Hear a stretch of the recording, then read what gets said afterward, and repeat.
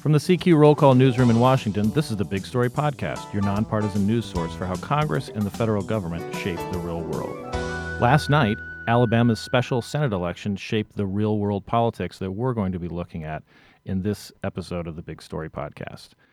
Joining me from the Birmingham Airport down in Alabama is our senior political reporter, Bridget Bowman. Bridget, thanks for joining us. Yeah, thanks for having me. So we could almost call last night Bridget's Doug Jones diary, correct? Take us a little bit into what this sort of roller coaster, the first couple of hours of the returns, and then it became pretty obvious that it was heading Jones' way. But what was it like those first couple of hours when we saw all these lead shifts and so forth? Sure. So sort of throughout the night, so the folks were able to come into Jones's election night party right after the polls closed. And I was kind of talking to people who voted for him, to supporters, and was sort of watching on my phone as the results were coming in. And people were watching outside the ballroom where there's a bunch of food on a TV. Some people were watching inside the ballroom, and it started to get really close. So then I sort of went back to my computer, and we saw that AP had called it. It just seemed to happen really fast. All of a sudden, Jones slightly was ahead, and then AP called the race. At that time, CNN, which was playing in the party, had not called it yet. So there was like a minute or two between when we knew the race was called, and then all of a sudden when CNN, and people were really packing into the room at that point. We're starting to cheer. We're really sensing a win. And when CNN called it, the room just erupted in cheers.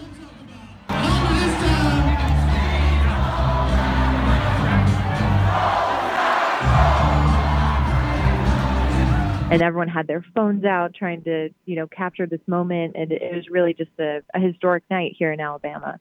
So one of the things I noticed from our colleague Bill Clark's photographs from the ballroom was that the crowd was not just a big one, but also a pretty diverse one, and that seemed to be key to the way that Jones was able to win, was increasing turnout in places like Birmingham and Montgomery that had higher African American populations and student populations. What did you get to talk to some of those voters? Yes. So, like you said, there was the Jones coalition that he brought together to be able to win this was very diverse, as you mentioned. That African American turnout was key. Some African American voters that we talked to. So we went to the Jefferson County Courthouse in Birmingham, which was a couple blocks away from the party. It was acting as a polling place, and voters I was talking to there, particularly African American voters, were pointing out that they believe Jones was the more inclusive candidate, that Roy Moore was divisive, would not represent all Alabamians, particularly Alabamians of color. And the word that often came up when I asked about why you were voting for Jones was fair. They believe that he would be a fair senator. A couple people brought up his record as a prosecutor in prosecuting the case of the 1963 bombing in the 16th Street Baptist Church in Birmingham, as a record of sort of defending what they said of being on the right side of history. So that was sort of all of the different, I got sort of a wide array of responses, but those are sort of the general themes from some of these voters that I talked to. And I mean, the symbolism of the victory party taking place in Birmingham and such a big turnout in Birmingham almost can't be overstated. I mean, there's a civil rights institute there and museum. As you said, the 16th Street Baptist Church is right across the street from that. The center in the center of Birmingham is this park that has statues that commemorate some of the really some painful episodes in Birmingham's history, with water cannons and dogs being sicked on African American people protesting, for their rights. So this seems to be like a side of Alabama that doesn't quite make its way into some of the more popular conceits of what Alabama looks like. I mean, it's a place that is diverse and is also, like, as I said, sort of a symbol of the civil rights era. Right. And actually that courthouse that we were at that was serving as a polling location, there was a placard nearby that in the civil rights area, people marched there to try and register African American voters. And so, like you said, it's a place that was rife with history, and something that I heard a lot from voters, not just African American voters, but even Republicans who are supporting Doug Jones or writing someone in, was that they really were concerned about the reputation of Alabama, and they wanted to show the country and the world, really. There were international reporters down here too, a different side of Alabama, as they put it, and that Alabama that is inclusive and is sort of moving on from what they saw as a dark period in its history. And they were helped out in this messaging too by Richard Shelby, who was the senior senator from Alabama. I mean, he made some of those arguments himself in saying that he was not going to vote for more, and that Alabama was a different place than was being almost kind of caricatured in sometimes when this race was being written about. Yes, I talked to a Democratic pollster on Sunday. I'm trying to keep the days track. It's been a kind of wild few days.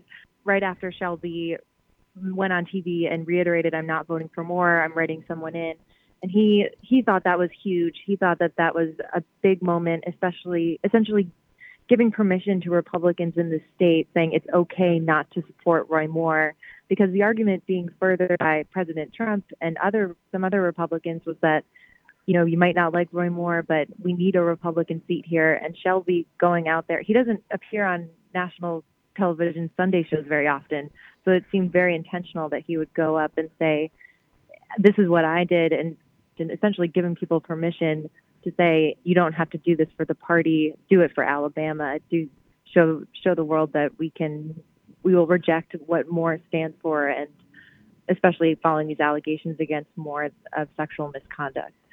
So we're already starting to see some reverberations on Capitol Hill. Democrats are calling on Mitch McConnell to not have it hold any more votes, particularly on the tax package, until Jones is sworn in. This may take a little while. On the political level, on the electoral level, which is your sort of your slice of the pie right here, are you hearing? I mean, are people thinking this is such an anomaly because of the unique circumstances with the allegations against Moore, Steve Bannon's involvement? I mean, just the money that was spent on behalf of Jones and the money that he raised as opposed to Moore. Is this an anomaly, or is this something that, say, Democrats and Republicans are saying we may need to rethink how we run races, particularly in the South? So I'd say it's both. I think it's certainly worth noting the unique factors of this race. Moore as a uniquely vulnerable candidate. He was vulnerable even before these allegations came out because of a bunch of Republicans who didn't like him, couldn't support him. I was actually talking to a bunch of Jones supporters about this last night. Like, what can Democrats in the South in red areas take away from this race? And they were saying, like, candidates matter, organizing matters, that those are things that Jones did well, that he talked about the issues as well. And I sort of brought that up, like, but what do you say to someone who says, we're not going to be running against a candidate like Roy Moore in every single one of these Republican areas? And the common response was, that's not everything. Like, that's true, but there's more that Democrats can do to try and appeal to Republican voters. One young man that I talked to said that the Republican Party is tied to President Trump, and you can use that going into 2018. So it'll be interesting to see how Democrats, what the national party takes away from this race, especially looking in trying to flip some of these Senate seats in red states and House districts as well that are traditionally Republican. Well, it's not even 2018, but it's almost like we've been through a midterm year, and now we've got a midterm year in front of us.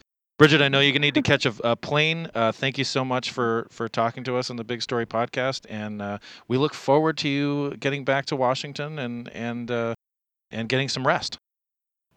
Sounds good. All right, I'll see you later. Thank you. Bye-bye. That's going to do it for the Big Story podcast. I'm Jason Dick. Thank you for joining us. You can subscribe to this podcast on iTunes, Stitcher, and on NPR One. For more on this and other stories from the road and also how this is going to affect Capitol Hill, visit us at rollcall.com or find us on Twitter @CQNow or @rollcall.